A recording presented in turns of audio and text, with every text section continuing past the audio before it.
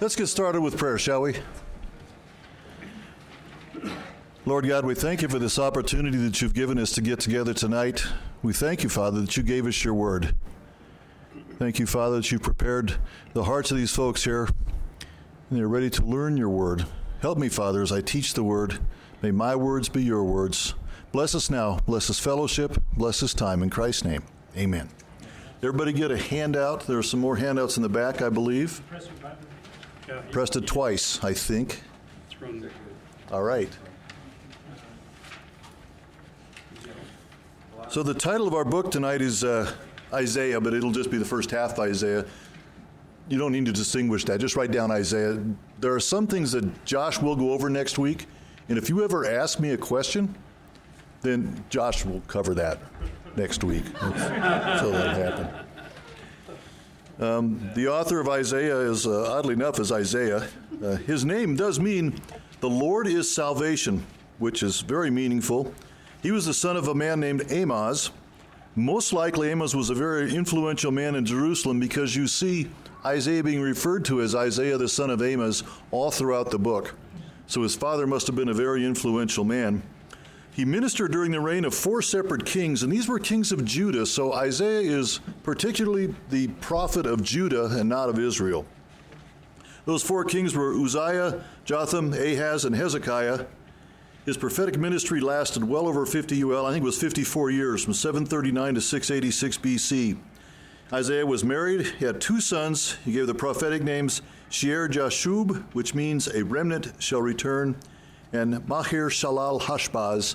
Seems to me you don't want to call that kid for dinner too many times because the dinner will be cold. Maher-Shalal-Hashbaz. I like the name. Anyway, that word, his middle name exactly, Fred. But it means the spoil seeds and the prey hastens. That's what Mahar's name means. Isaiah began his ministry at the death of Uzziah. Although he readily accepted his call, from the very beginning he knew that his ministry would be completely fruitless. And this is what was said in the book that I was studying. His ministry would be fruitless, and yet there are glimmers of hope at the very end of his ministry, which we'll talk about tonight. So it wasn't entirely fruitless, but pretty much it was fruitless. His job was to warn and exhort Israel in the nation of Judah to turn from their wicked ways, and try as he might, they did not change. He lived at the same time as Hosea and Micah.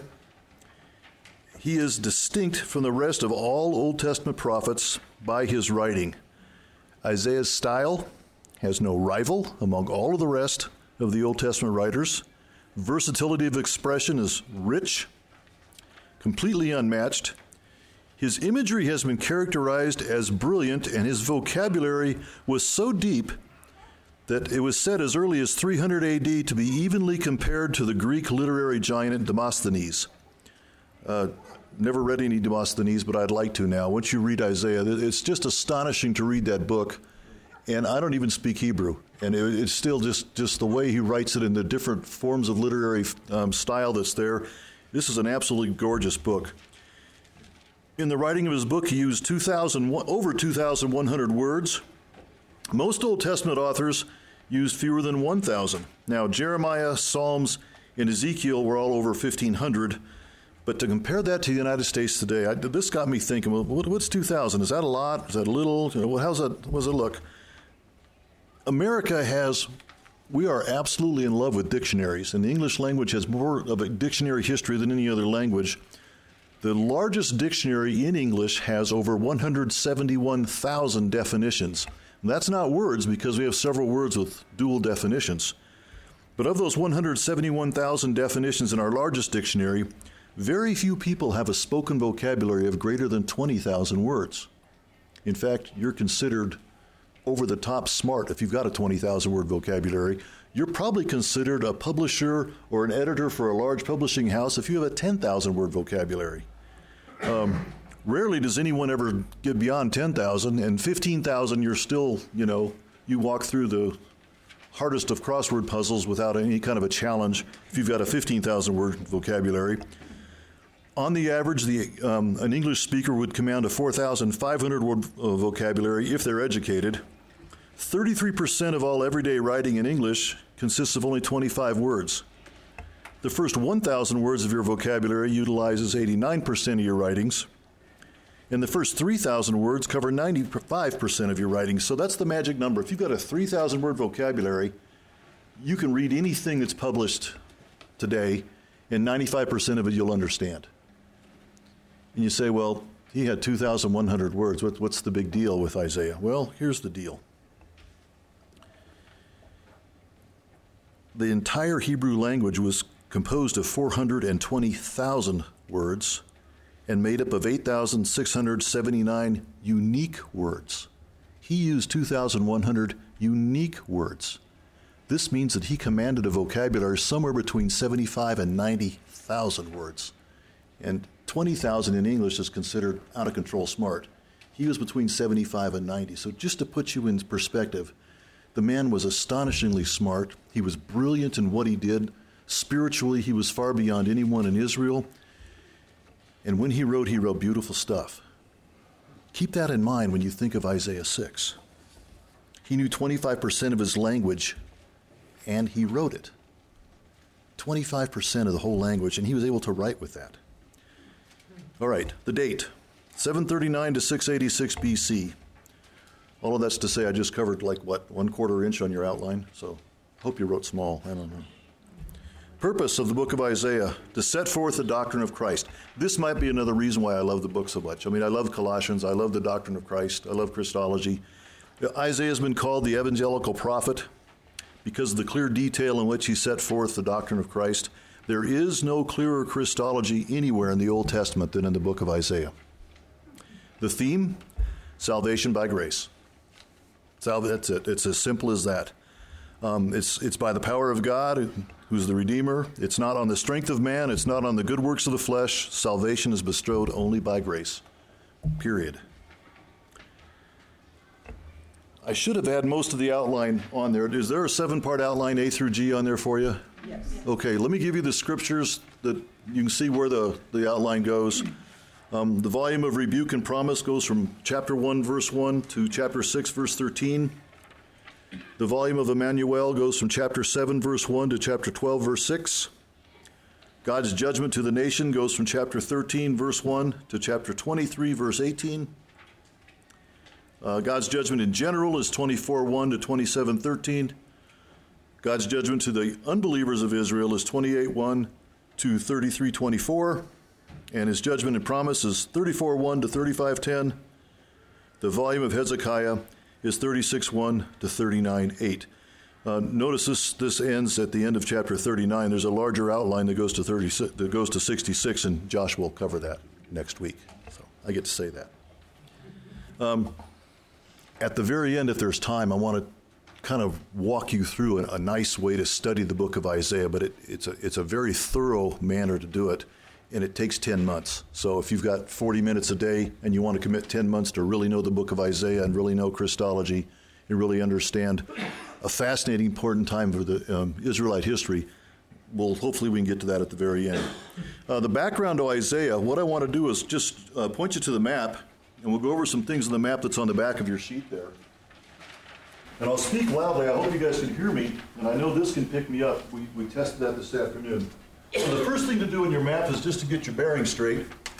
We want to go ahead and just do this little thing here, and that smaller area there is going to be Judah. And just to the north of it, we want to draw in Israel, the northern kingdom. Now, they probably touched. They didn't want to. They didn't like each other. But I didn't put their lines touching very well there. Assyria is the big boy on the block. From 810 to 750 BC, so out here in the Mediterranean Sea, write this in, 810 to 750 BC, peace. And there was peace in Israel during that range of about 60 years. And of course, whenever there's peace in Israel, then Judah and Israel think they're doing the right thing in the eyes of the Lord. They don't understand how sinful their nation is. But in God's sovereign plan, this is what he wanted. He wanted peace. Well, about 750 BC, there was a big kid on the block, and that big kid on the block was Assyria. So go ahead and circle Assyria. And in 745 BC, oh wait, I gotta draw some more topographical features here. First of all, to the north of Assyria, for some reason I thought it would be nice to have green mountains because they have trees on them, I guess. I don't know. So draw some mountains in there. And the point of the matter is, if you've got mountains to your north and you're the big boy in the block and you want to bully some little kids and kick dust in their face, you don't want to go over here and go to all that trouble of being the big boy in the block here. What Assyria wanted to do was expand their borders. They couldn't go north because the mountains were there. Furthermore, they really couldn't go south, straight south this way, because of the desert, okay? So what they wanted to do when they expanded, this divided their whole purpose into two. They wanted to expand down this river valley and to the east, and they wanted to go to the Mediterranean Sea to the west, and as long as they got there, they're going to then head south. So you're going to see Assyria doing this thing here and fighting this kind of a war, if you will, or doing that kind of an expansion either to the east or to the west and then south once they get to the west. That was Assyria's big goal. Now, 745 BC, they got a new king. His name is Tiglath-Pileser. And I think Pileser is not capitalized. I guess their middle names are not capitalized when you're speaking in Assyrian. I don't know. The king of Judah at the time was Uzziah, and the king in Israel is a guy named Jeroboam II. Starting in 752 and going to 741, Menahem, so there's a new king in Israel, at 745, there is a new king in 745, his name is Menahem. He fancies himself a big, powerful king, but if you look at the map, and you understand that Assyria is a large power, and you look at how small Israel is, Menahem can think anything he wants. He's not a big king, okay? He's nothing more than a burr in the side of the Assyrian king of Tiglath-Pileser. So he may think he's really big, but he looks at the Assyrians who come in, they say, how would you like to be our ally? And they go, yeah, we'd like to be your ally. Then pay me some tribute. In other words, it's blackmail money so that we don't go ahead and wipe your nation off the map. So he says, well, what the heck? I want to live. Let's go ahead and pay them some tribute. So Menahem pays him tribute, and Judah now has a question. Judah does not like Israel. They haven't gotten along for generations. Since Israel is going to be pro-Assyrian, Judah decides, I think we'll be anti-Assyrians. And so they make some kind of a definition, they make some kind of a statement saying they're anti-Assyrian, and they will not enter into any kind of a treaty with Assyria. But the problem with that is they didn't do it for theological reasons. They did it because they wanted to kind of hurt their brothers over here, the Israelites. They did it all for political reasons. And so this displeased God, of course, and Isaiah was very angry for doing this, and he told the king of Judah, told Uzziah. So anyway, by 741, all this tribute's going back to Assyria all the time. And in 739, with the death of Uzziah, Uzziah was advised by Isaiah in 739 not to have any kind of a treaty here with Assyria, or not to have a treaty with anyone else against Assyria. Just listen to God and do what God tells him to do. And the council then, after Uzziah, is Ahaz. And Ahaz makes an open declaration he's going to go ahead and be anti-Assyrian.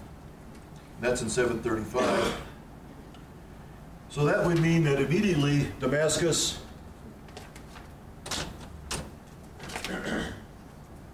and Israel launch attacks, and they fight Judah. Why do they fight Judah? Because Judah is against Assyria, and Assyria told them that they're their friend, but really Assyria is not their friend. They just are paying them so that they're not their enemy. So this whole thing is political, okay? So now we've got a battle going on between Damascus and Damascus and Israel fighting against Judah. In 732, Assyria destroys Damascus. He figures, oh look, you weren't protecting your flank. So what's he do? Thank you for defending my honor against Judah. He goes over and he defends and he attacks Damascus. And we learn something about politics.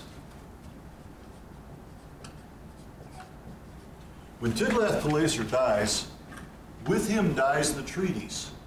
This means that Israel says, I'm no longer going to pay you tribute.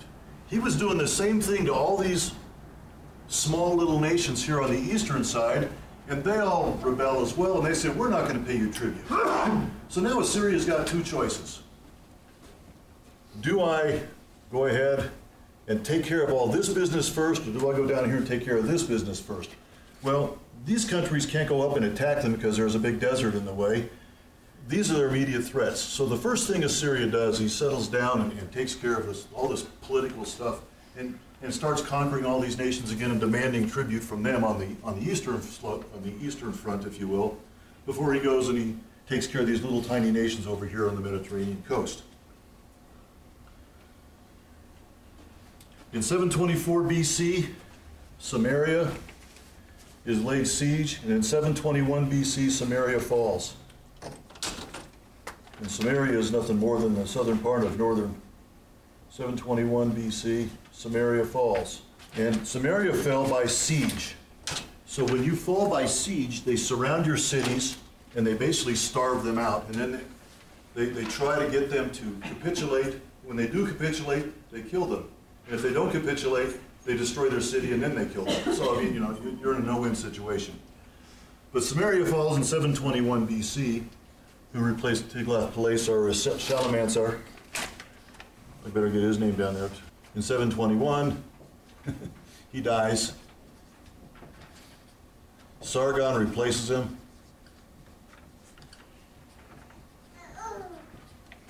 And the same process happens again in 721. When Sargon replaces him, everybody says, oh, we're not going to pay you tribute anymore, except, of course, Israel, who's now been conquered. But all these other little countries around in here, there's especially Babylonia, they're no longer going to pay him tribute. And all these countries here, they're no longer going to pay him tribute. So now Sargon's got the same problem as he had before. The biggest problem, however, is Babylonia. So they fight Babylonia from 721 to 714. Here, finally in 714, Babylonia falls. Finally. Took them 8 years to kill them off, but now, if you can see, all the countries that are written in big, large type, they're the ones that are probably going to be the big boys and the big powerhouses. Well, now Assyria's the juggernaut. There's no one that can fight them. They've taken care of everyone, but it's spilled a lot of blood to do it. And at 714 BC, he decides, okay, now I can go in there and I can reconquer all this area here because they haven't been paying me tribute for quite some time. So they go back in here, and he goes all the way down to Tyre this time. Oh wait, he's already had Tyre. He's going all the way down to Ashdod. Now, Ashdod had a treaty with Egypt. And Sargon goes all the way down to Ashdod, which you look is just down the road from Jerusalem. Well, Ashdod here and Egypt here, they had themselves a treaty. So the king of Ashdod flees to Egypt for safety. What does Egypt do? Well, they give the king of Ashdod over to Assyria because they're trying to save their own hide. So this is the kind of people the Egyptians are. When Ashdod goes here, they give them over to Assyria, trying to call a little bit of favor from the Assyrians. These people are not to be trusted, apparently. Well, in 706, guess who dies? Take a wild guess. Who dies? Sargon. Of course, now Sargon dies.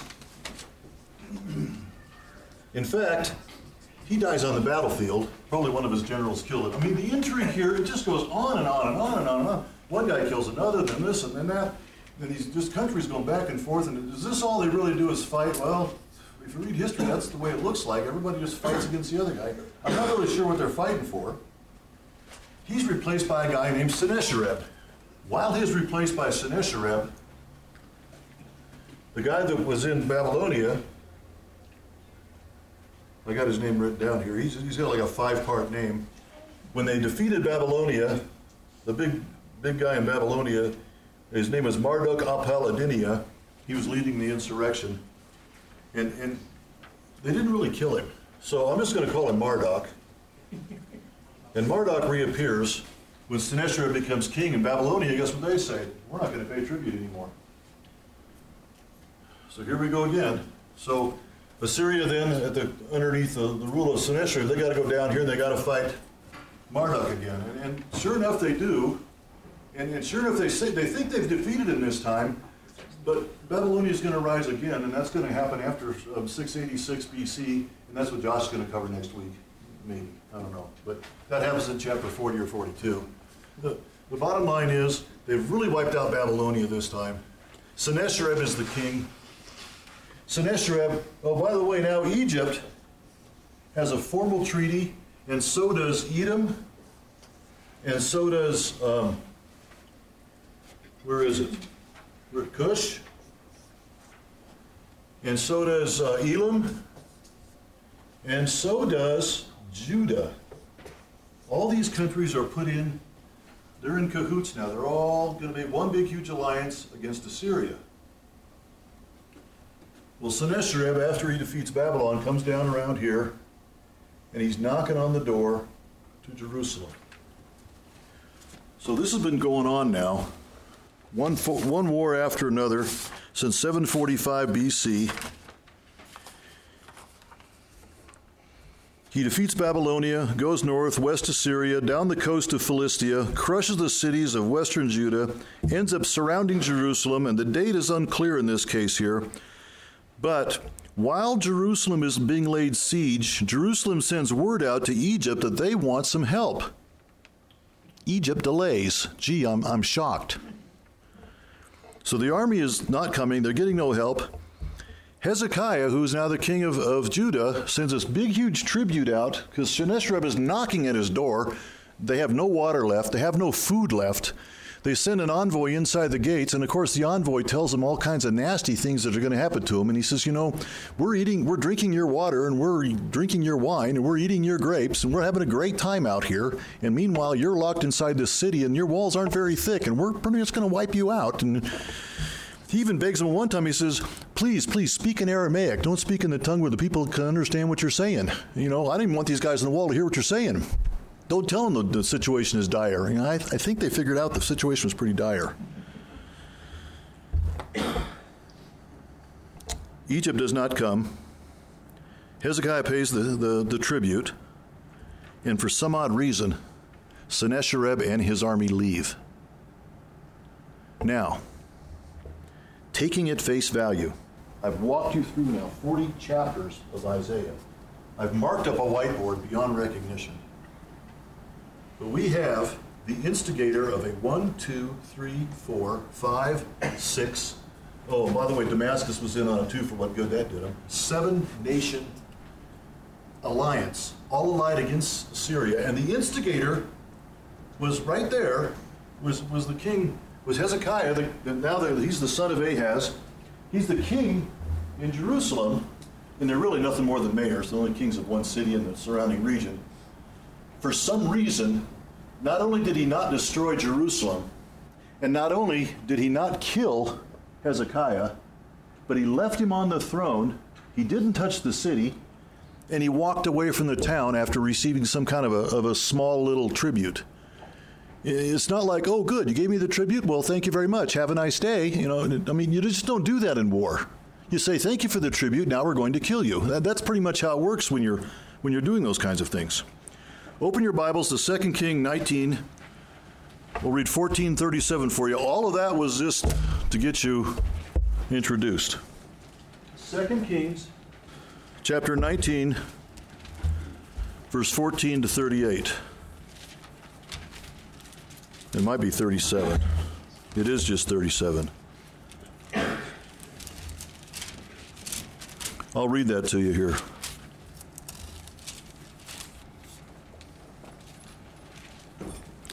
Hezekiah received the letter from the hand of the messenger and read it. Hezekiah went up to the house of the Lord and spread it before the Lord. Hezekiah prayed to the Lord and said, this is the first time we have a record of Hezekiah ever praying. In fact, of any kings here, very rarely do they pray, if ever. And here he's actually praying, and it's actually been recorded. He said, O Lord, the God of Israel, enthroned above the cherubim, you are the God, you alone, of all the kingdoms of the earth. You have made heaven and earth. So he acknowledges him as the creator. That's important. Incline your ear, O Lord, and hear. Open your eyes, O Lord, and see. And hear the words of Sennacherib, which he has sent to mock the living God. Truly, O Lord, the kings of Assyria have laid waste the nations of their lands, have cast their gods into the fire. They were not gods, but the works of men's hands of wood and stone. Therefore they were destroyed. So now, O Lord, our God, save us, please, from his hand, that all the kingdoms of the earth may know that you, O Lord, are God alone. This is a very interesting way to beseech God, because he's not asking him for the sake of his skin. He's asking him because of God's glory. Because you are God, prove to them that you are God. This is kind of reminiscent of what Moses did in the desert. You know, what will all the other nations think, O Lord God? They won't know that. This is for your glory that I'm asking this, God. Then Isaiah, the son of Amos, sent to Hezekiah, saying, thus says the Lord, the God of Israel. It's nice to have a prophet right there. He can give you the answer right away, isn't it? I like that. Your prayer to me about Sennacherib, king of Assyria, I have heard. This is the word that the Lord has spoken concerning you. And now he changes to a poem. And this is magnificent, this poem. She despises you, she scorns you, the virgin daughter of Zion. She wags her head behind you, the daughter of Jerusalem. Whom have you mocked and reviled? Against whom have you raised your voice and lifted your eyes to the heights? Against the Holy One of Israel? By your messengers you have mocked the Lord, and you have said, with my many chariots I have gone up the heights of the mountains, to the far recesses of Lebanon. I felled the tallest cedars, its choicest cypresses. I entered its furthest lodging place, its most fruitful forest. I dug wells and drank foreign waters, and I dried up with the sole of my foot all the streams of Egypt. Have you not heard that I determined it long ago? I planned from the days of old what now I bring to pass, that you should turn fortified cities into heaps of ruins, while their inhabitants, shorn of strength, are dismayed and confounded, and have become like plants of the field, like tender grass, like grass on the housetops, blighted before it is grown. But I know you're sitting down, and you're going out, and you're coming in, and you're raging against me, because you have raged against me, and your complacency has come into my ears. I will put my hook into your nose, and my bit in your mouth, and I will turn you back on the way by which you came. And this shall be the sign for you. This year eat what grows of itself, and in the second year what springs of the same. Then in the third year sow and reap, and plant vineyards, and eat their fruit, and the surviving remnant of the house of Judah shall again take root downward, and bear fruit upward. For out of Jerusalem shall go a remnant, and out of Mount Zion a band of survivors. The zeal of the Lord will do this. Therefore thus says the Lord concerning the king of Assyria, he shall not come into this city, or shoot an arrow there, or come before it with a shield, or cast up a siege mound against it.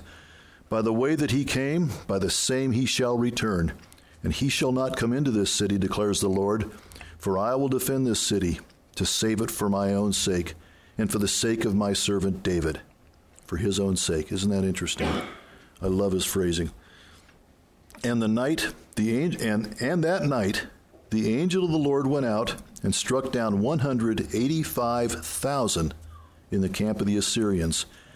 And when people arose early in the morning, behold, those were all dead bodies. Then Sennacherib, king of Syria, departed and went home and lived at Nineveh. And he was worshiping in the house of Nisroch, his god. Adramelech and Shelazar, his sons, struck him down with a sword and escaped into the land of Ararat. And Irashadon, his son, reigned in his place. He wakes up in the morning to 185,000 dead men in his army, and he thinks to himself, think I better go. And so just like that, he left. Now there is still an extant to this day secular records of a large number of bodies found outside Jerusalem when it was being held siege. So, not that anyone here would ever say that the Bible doesn't say things that are actually true, but this is something that was also proven true in other records.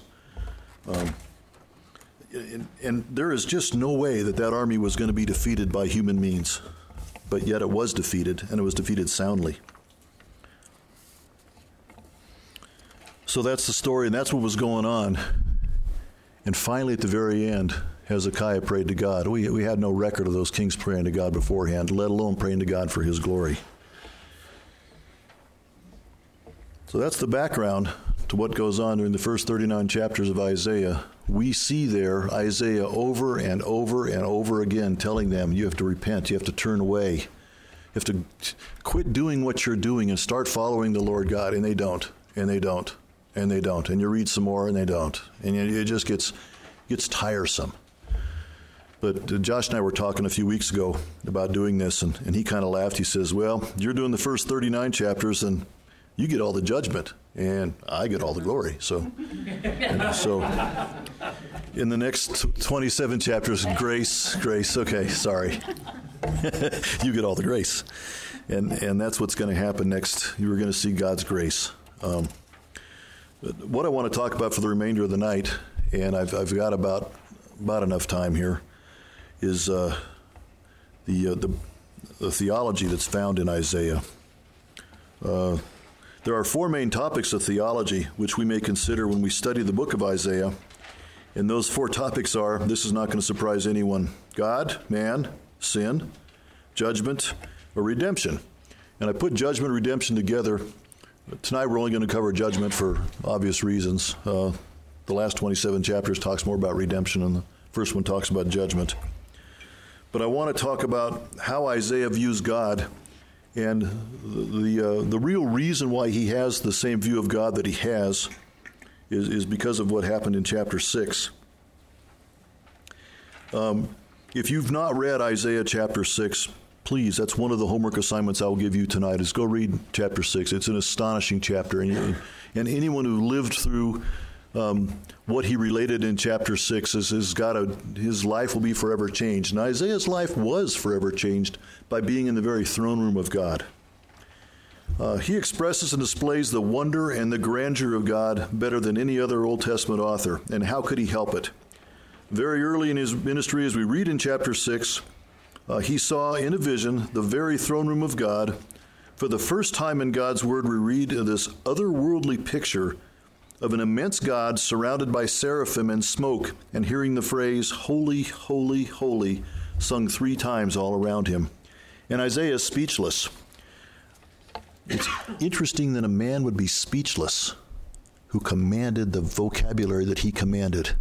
Of all those words he knew, his first words were, I am a man of unclean lips. And God does not argue that with him. In fact, he sends an angel with the coal out of the censer, and he burns his lips. But you'll notice it's God who has to cleanse Isaiah. Isaiah could do nothing to cleanse himself. God burns his lips in order to make him able to serve him. We see for the rest of the book that God is high, God is lifted up, and he would be referred to as the Holy One of Israel. The whole earth, Isaiah learns, is full of his glory. Chapter 6 serves to shape the way that Isaiah presents God to the nation of Israel and to the other nations. You can write this down, or you can put this in bold print if you want to. Isaiah never sees God as the other nations see idols, but he takes on a view of God that is transcendent. Isaiah views God as transcendent. And I'm going to use a lot of phrases here to talk about how he views God. Transcendence is one. God controls all the events. God controls all men. God controls all kings, all things. For a verse on that, go to chapter 2, verses 6 to 22. There's a great passage on that. But God is not merely majestic and great, God is also holy. More than any other title, Isaiah calls God the Holy One of Israel. There's a huge controversy that got started in the 19th century about whether or not the book of Isaiah was written by one author or multiple authors. And some people even say the second portion of the book was written by a committee of men. But yet it's great literature. And, a committee of men don't write great literature, and I'm going to let Josh speak to that whole argument. But the Holy One of Israel is a unique phrase to Isaiah, and yet it was used throughout all 66 chapters, and it was used in very meaningful and deep ways throughout all 66 chapters. I doubt that so-called committee of men could come up with that the way they do, but up to you, Josh, to develop that next week, like I say. Got it. Okay. As mentioned, there was an otherness to God. God was not just a superhuman that had magnified characteristics. He wasn't just a big grandfather in the sky. There was something in God's essence that was different than ours. God was not like us, nor are we like him. We see this, and as he created the world, God is holy. God alone has the right to be called holy. Beyond his majesty, beyond his greatness, and beyond his holiness, Isaiah's thinking was also captured by God's moral and ethical perfection. So that's the third part, God's moral and ethical perfection. First one would be his transcendence. Second one is his holiness. Third one is his moral and ethical perfection. Isaiah's call in chapter 6, at once we see, upon seeing God, he's a man of unclean lips. He knew that whatever words he chose to speak to God and to describe God, they were impure words. In chapter 6, we see the angel has to command, I touched that about the censer, to touch his lips to make him pure. Isaiah could not purify himself. So God is morally pure, and by contrast, the entire nation of Israel was filthy and was corrupt. References there are 5:20, 10, 3-4, and 30, 12-13. The untrustworthy and corrupt nature of Israel is the backdrop for the trustworthiness of God. So we see on one hand an untrustworthy nation, and we see on the other hand a completely trustworthy God. And the dichotomy is just startling. God's redemption will vindicate his holiness. We see this in chapter 10, verse 20, and chapter 12, verse 6. The whole reason for God to put on display his holiness before his chosen people is so that they would share his character. And this is developed in the latter portion of the book. We see seeds beginning in chapter 35, verse 8. I love that phrase. God puts on display his holiness so that we could take on his character. I love that. Beginning in chapter 35, you said? Yeah, 35, verse 8, we see seeds that's sown, but that whole thing happens after chapter 39. I wish I could teach that tonight. Much of the first 39 chapters of Isaiah involves pagan nations who serve an assortment of man-made gods, worshiping idols, bearing a variety of names. And Isaiah is not silent on their worship. He views worship as folly, and with the depth of conviction he holds for the holiness, the might, the power of God, we shouldn't really be surprised. Most of his sarcasm reserved for the last part of the book, but we do see explicit warnings of these idols in chapter 30, verse 22, in chapter 31, 7. The real reason Isaiah is so pungent in his treatment of idols is because, honestly, idol worship is really nothing more than a reflection of humanity. If an idol is unable to perform his duty, it's nothing more than a reflection of the helplessness of our species, because an idol is nothing more than really what we are. Humans can't predict the future. Humans can't even affect the present in any meaningful way in most cases. We have to admit that while we experience events, we are, in fact, caught up in the events. It's God who controls history, and it's God who works out our destiny. Much is said, in this fascinating topic in the end of the book. I know. I keep going on to that, and I wish I could talk about that, but anyway. Isaiah's narrative seems to show that pagan nations would first destroy Israel and then Judah, but this is really troubling to Judah. I mean, they're the chosen people of God. How could pagan nations destroy us? I mean, because, after all, we are God's chosen plan. But God has a larger purpose. And this is the next thing I want to talk about when it comes to God. God's purpose is much larger than we imagine. And the term I'd like to use for that is intergenerational. But it's intergenerational on a millennial scale. It's not just that it sweeps up all generations. It sweeps up all generations for thousands of years. God's purpose is for thousands of years. We can't begin to grasp this. In a world that saw battles between nations as those that were really fought to vindicate how strong their God was, Isaiah's view that God's will is intergenerational is a daring view. And the people of Israel didn't dare want to agree with it, but it is filled with insight. God's control extends to those who don't even acknowledge him. Think about that. God controls the people who don't even acknowledge that he is God. The nation of Israel came to see that while Zion might be his throne, the entire world is God's stage. And anything and everything that happens is under God's control, anywhere in the world. Still true today. Well, I've started to get into the second topic a little bit, but if the first topic of theological importance is God, the second topic of theological importance has to be humanity. We move from God to man. It has been said that Isaiah loved to speak paradoxically. Now, if that's true, nowhere is it more clearly demonstrated than how he deals with humanity in the first 39 chapters of the book. So the first thing you might want to write down is, mankind seems to be portrayed using two extremes. Mankind seems to be portrayed using two extremes. First, man thinks he's the ultimate. If ever I read something as I was studying that looked like 2017, this was it. Man is the measure of all things. Man is the logical center for all thought and all contemplation. Let's just think about ourselves, shall we? And let's make God do what we want him to do, because we are the center of all things. This is our thinking today. On the other hand, mankind is one more worthless blob of protoplasm, only seen as more contemptible by its ability to cloak its rapaciousness with murmurings about value and destiny. I took that directly from I love this commentary that I'm reading, and it's the New International Commentary of the Old Testament. It's really big and thick, and it's really kind of expensive, but I'll loan you mine if you want to read it. But man, I'll read that to you again if you just want to hear it. It just sounds wonderful. Man is one more worthless blob of protoplasm, only seen as more contemptible by its ability to cloak its rapaciousness with murmurings about value and destiny.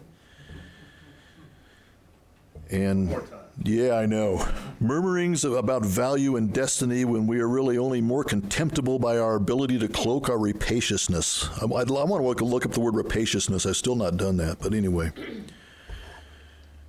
The world, in this point of view, has to be cared for and nurtured as everyone's mother, because everyone knows that life was belched out from the world in a complex series of random processes that somehow turned out just right. Now, since the foundation for existence was a random accident, the only logical conclusion we can come to is that life is meaningless. If we come forth from a random accident, even though it happened just right, our existence is meaningless. And amazingly, those two positions in Isaiah's mind are just like a hand in a glove. They fit perfectly together. Let me explain as best I can. To assume that the physical universe and life exists on this little tiny world, to assume that they are the ultimate of all things that can exist, in Isaiah's mind, was to bring one startlingly to the opposite conclusion. Go to Isaiah 2, verse 6 to 22, and I will read that to you. Isaiah 2, verse 6 to 22.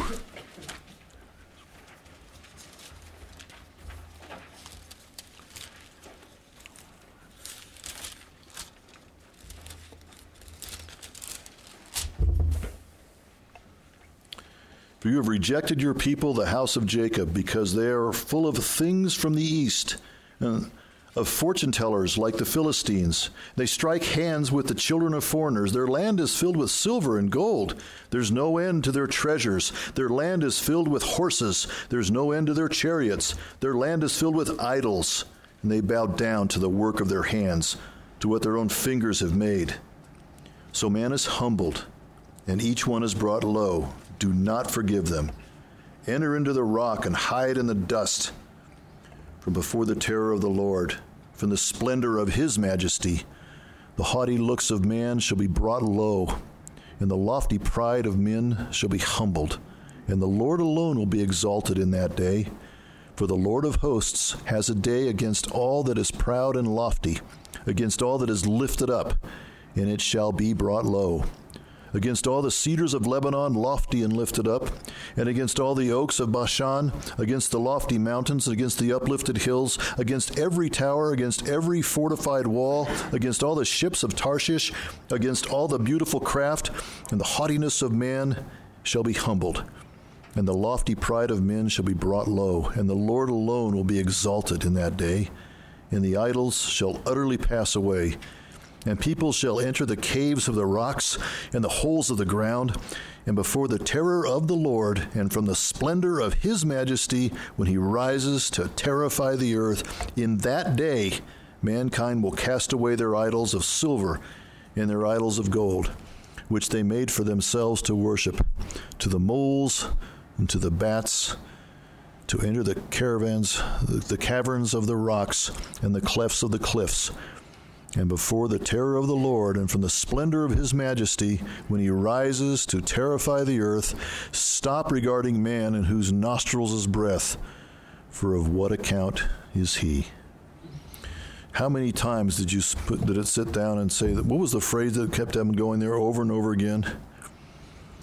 The terror of the Lord and the haughtiness of man brought low. Yeah, they said brought low like 6 times. The growth and the change that's observed all around in all of the universe is not really growth and change, it's decay. Humanity that places itself in a position of grandeur all around is mocked by the transitory nature of its existence and finally by its death. Humans tout justice, love, equity, and peace above all things, but these are the very things denied in practice. If the world and human life are thought to be of significance, then we must admit that nothing is of significance, for those very things are surely not held in significance. So by our own judgment and by our own practice, the things we say are important, we don't treat as important. So they must not be important, so we must be liars. Isaiah makes his point repeatedly that human pretension to significance and actions to support these pretensions must be reduced to nothing. Go back to 2 and read 12 to 17 again. To view this as an algebra equation, this is fun. If X were the quantity of human significance, where in fact significance were only found in Y, then our equation in which we insist on using X will always be incorrect. On the other hand, if our insistence to grant significance to ourselves will always result only in insignificance, and instead we give significance and glory only to God, then and only then will we achieve true significance. Isn't that a wonderful paradox? If we give ourselves insignificance and give the significance to God, only then can we be given significance. Now, you wrap your head around that and you say, that doesn't make any sense because I just gave myself no significance. Yeah, I know, and that's a significant thing to do. When God the Creator is exalted, then the universe itself has significance. This in turn gives human beings importance and significance because we were made in His image. We reflect His glory. We're made to share His holy character. Now, does that mean that our atrocities are an indication of our worthlessness? No, it doesn't. Instead, it's an indication of the imperfect nature of our state due to the sin that's within us. And all of our sin is because we refuse to allow God to be our Lord. From this flows the paradox of our accomplishments and our failures. You can write this down or you can underline this. When human beings believe that their accomplishments can achieve anything, their works are destructive at their very foundation. When human beings believe that their accomplishments can achieve anything, their works are destructive at their very foundation. We've got a lot of verses on that. Chapter 1, verses 2 through 8. Chapter 5, verses 20 to 25. And chapter 30, 1 to 5. Now, on the other hand, to admit that we are essentially helpless before God's omnipotence is to discover Him enabling us for great things. To admit that we are essentially helpless before God's omnipotence is to discover Him enabling us for great things. Great quote. We see the kings of Israel over and over, and other kings around him too, by the way, as men who pretended to have absolute authority. Ahaz, Hezekiah knew that the more they feigned absolute power, the more clearly they saw their control was worthless. Titles mean nothing. Land and by extension empires mean nothing. To be the king of any domain on earth is to have less sovereign power than to be the servant of the Most High God. Humanity's root weakness was and still is his sin. Let's talk about sin. You can't end on that without going right to sin. I mean, the whole tenor of the book of Isaiah is sin. That's the entire focus of the book. The book begins speaking of sin in chapter 1, verse 2, and it ends speaking of sin in chapter 66, verse 24. So they're like bookend verses, talks about the sinful nature of man. But more than that, Isaiah just loathes sin. He hates it. God is the only God. He is the holy creator who made things for his divine and sovereign purpose. History is being directed by God, and to its end of health and peace was God's grand desire. Incredible though it may seem, the very work of God's hands is standing up in rebellion against him and denying his purpose, refusing his lordship by saying no. And that's exactly what mankind has done. For Isaiah, rebellion on the part of man is nothing more than pride. Man refuses to bow down in submission to God, but instead makes himself to be high and mighty. He honors others who make themselves to be high and mighty. Oh, I'm going to be quiet right now. All right. I can think of a situation where we made someone who thought he was high and mighty. We just made him high and mighty, but anyway. And in so doing, we make ourselves to be the sole source of our identity. Isn't that interesting? If we make ourselves be high and mighty, we are the source of our own identity. From this root springs a vicious plant. As we alienate ourselves from God, we grow less and less dependent on others, so that soon we simply use others for our own purposes. And because of the view of using others for one's own ends, the person who does that quickly becomes unfaithful and then moves on from being unfaithful to oppressive and moves on from being oppressive to being controlling. After sin has caused a person to be oppressive and then controlling, the person realizes there are things they cannot control. So their end is to destroy those people. Destruction. If something cannot be controlled, it has to be destroyed, or so goes the logic. Look at chapter 10, verses 7 to 14 for that. Now, this is actually rational and it's logical, but most importantly, we must never forget that this is amoral. The logical destination of sin is destruction. The necessary destination of unrepentant sin is unending destruction. I'll say that again. I wanted to read that, that quote, that whole thing about the down to all the way to destruction. Where would you read that? I would start at... What's in that book you were talking about? No, this is a little bit of the book and a little bit of Gary talking. Oh. So, yeah, I mean, I put a footnote somewhere. You've got notes there? I've got electronic. Yeah, okay. Cool. I like the way that it starts off by saying, look, at first you sin, And then when you sin, you do it because of your pride. And since you sin out of pride, you're alienated from God. And once you alienate from God, you put yourself up to be high and mighty. And when you do that, you alienate others. And then pretty soon you start using others. And when you start using others, then pretty soon you start hurting others. And then when you realize you can't hurt them enough, that you try to control them. When you can't control them, then you destroy them. Think about the Second World War, and this is all wars. This is why, and all it is evil. Everything is, and that's the chief end right here. The logical destination of sin is destruction. This is why the necessary destination of unrepentant sinners is unending destruction. It has to be. So the great lesson we learn from Isaiah is that sin should be seen for its utter stupidity.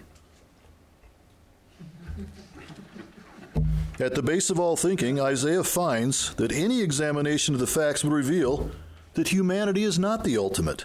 Which human can escape death? Which nation can perpetually outsmart their neighbors so as to continually be the greater nation?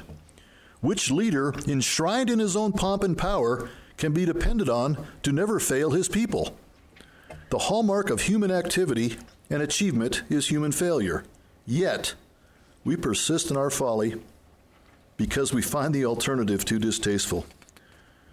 To admit our sinfulness before a holy God is to admit something about ourselves.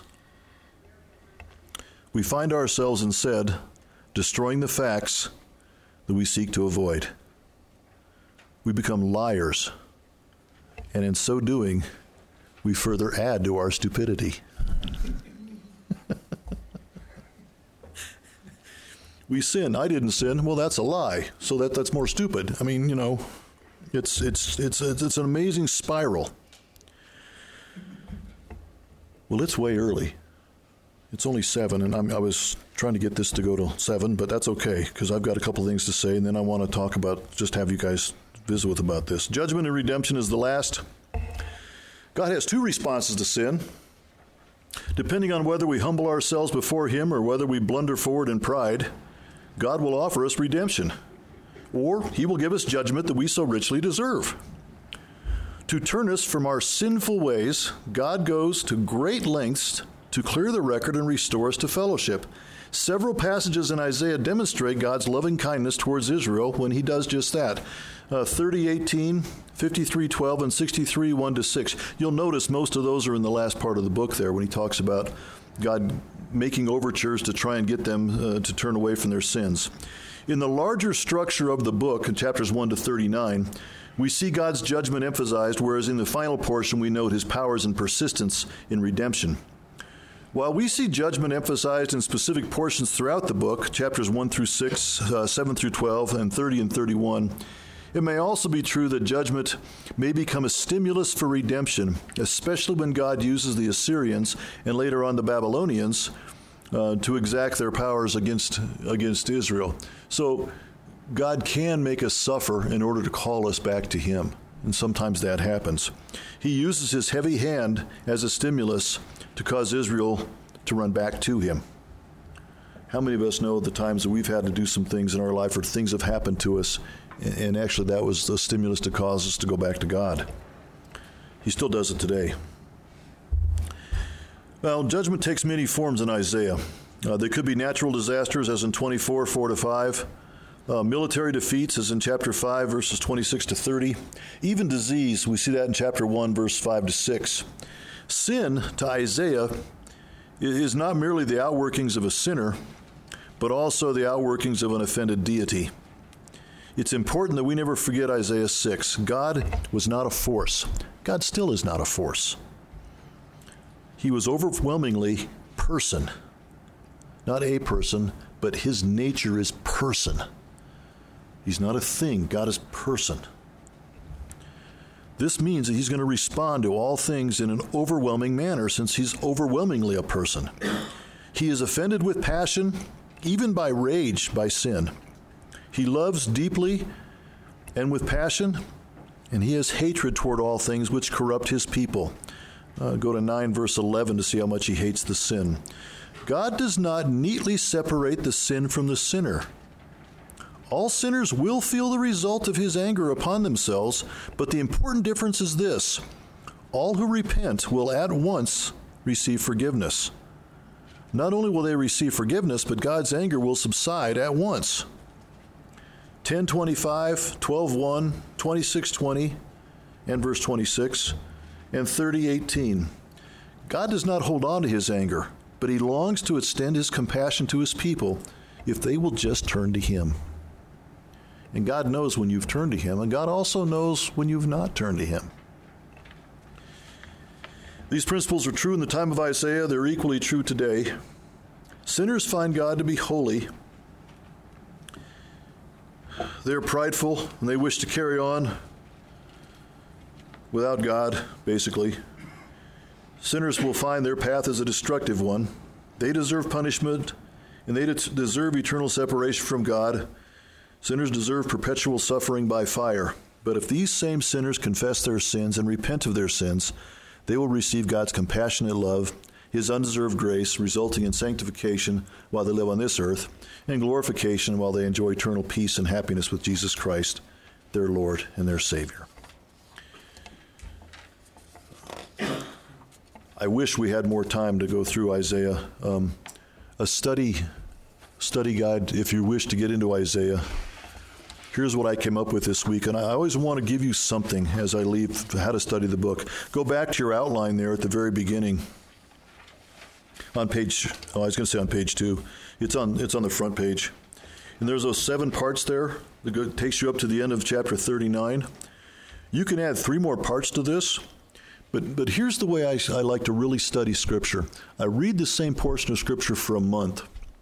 I know you're saying, what do you mean for a month? I mean, like if I'm reading chapters 1 to 6:13, that looks like a big chunk to read. Read that every day for a month. By the time you're done, by the time you're into 2 weeks, you're getting tired of reading it because you think you know it pretty good. But then you start to see things again after 2 weeks, and by the time you're at 30 days, you know, it's pretty cool. You don't want to stop, but you got to move on. While you're reading 1 to 6:13, find a nice, quick commentary. Now, the MacArthur Study Bible is great, and there's also another commentary out there that I'm gonna try to peddle on you here a little bit. It's called the J. Vernon McGee wrote it, and he's got the whole Bible, but it's very quick, it's very concise, it's very accessible. It's written like a good old boy talking to you, because basically it is. But doctrinally he's very sound. And he's got 2 volumes for Isaiah. One of them only goes to chapter 35, and the other one goes to chapter 66. They're $9 a piece. They're paperback.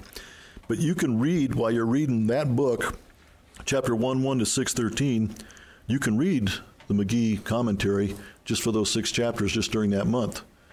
And then by the end of the month, you've not only got the Bible, and hopefully you read all the study notes in MacArthur while you're doing this too, but now you read the McGee in it too. Give yourself 45 minutes a day, and you'll probably get it all figured out by the end of a month. And then this will take you through 7 months, and it'll take you through chapter 39.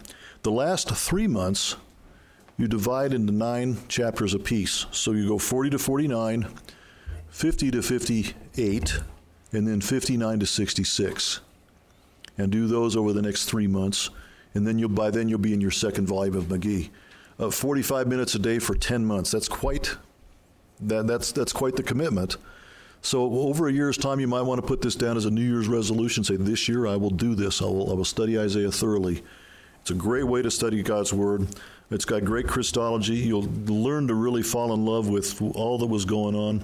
If you want to learn more about the history of Israel, there's a book, William C. Kaiser wrote a book called The History of Israel, a catchy little title.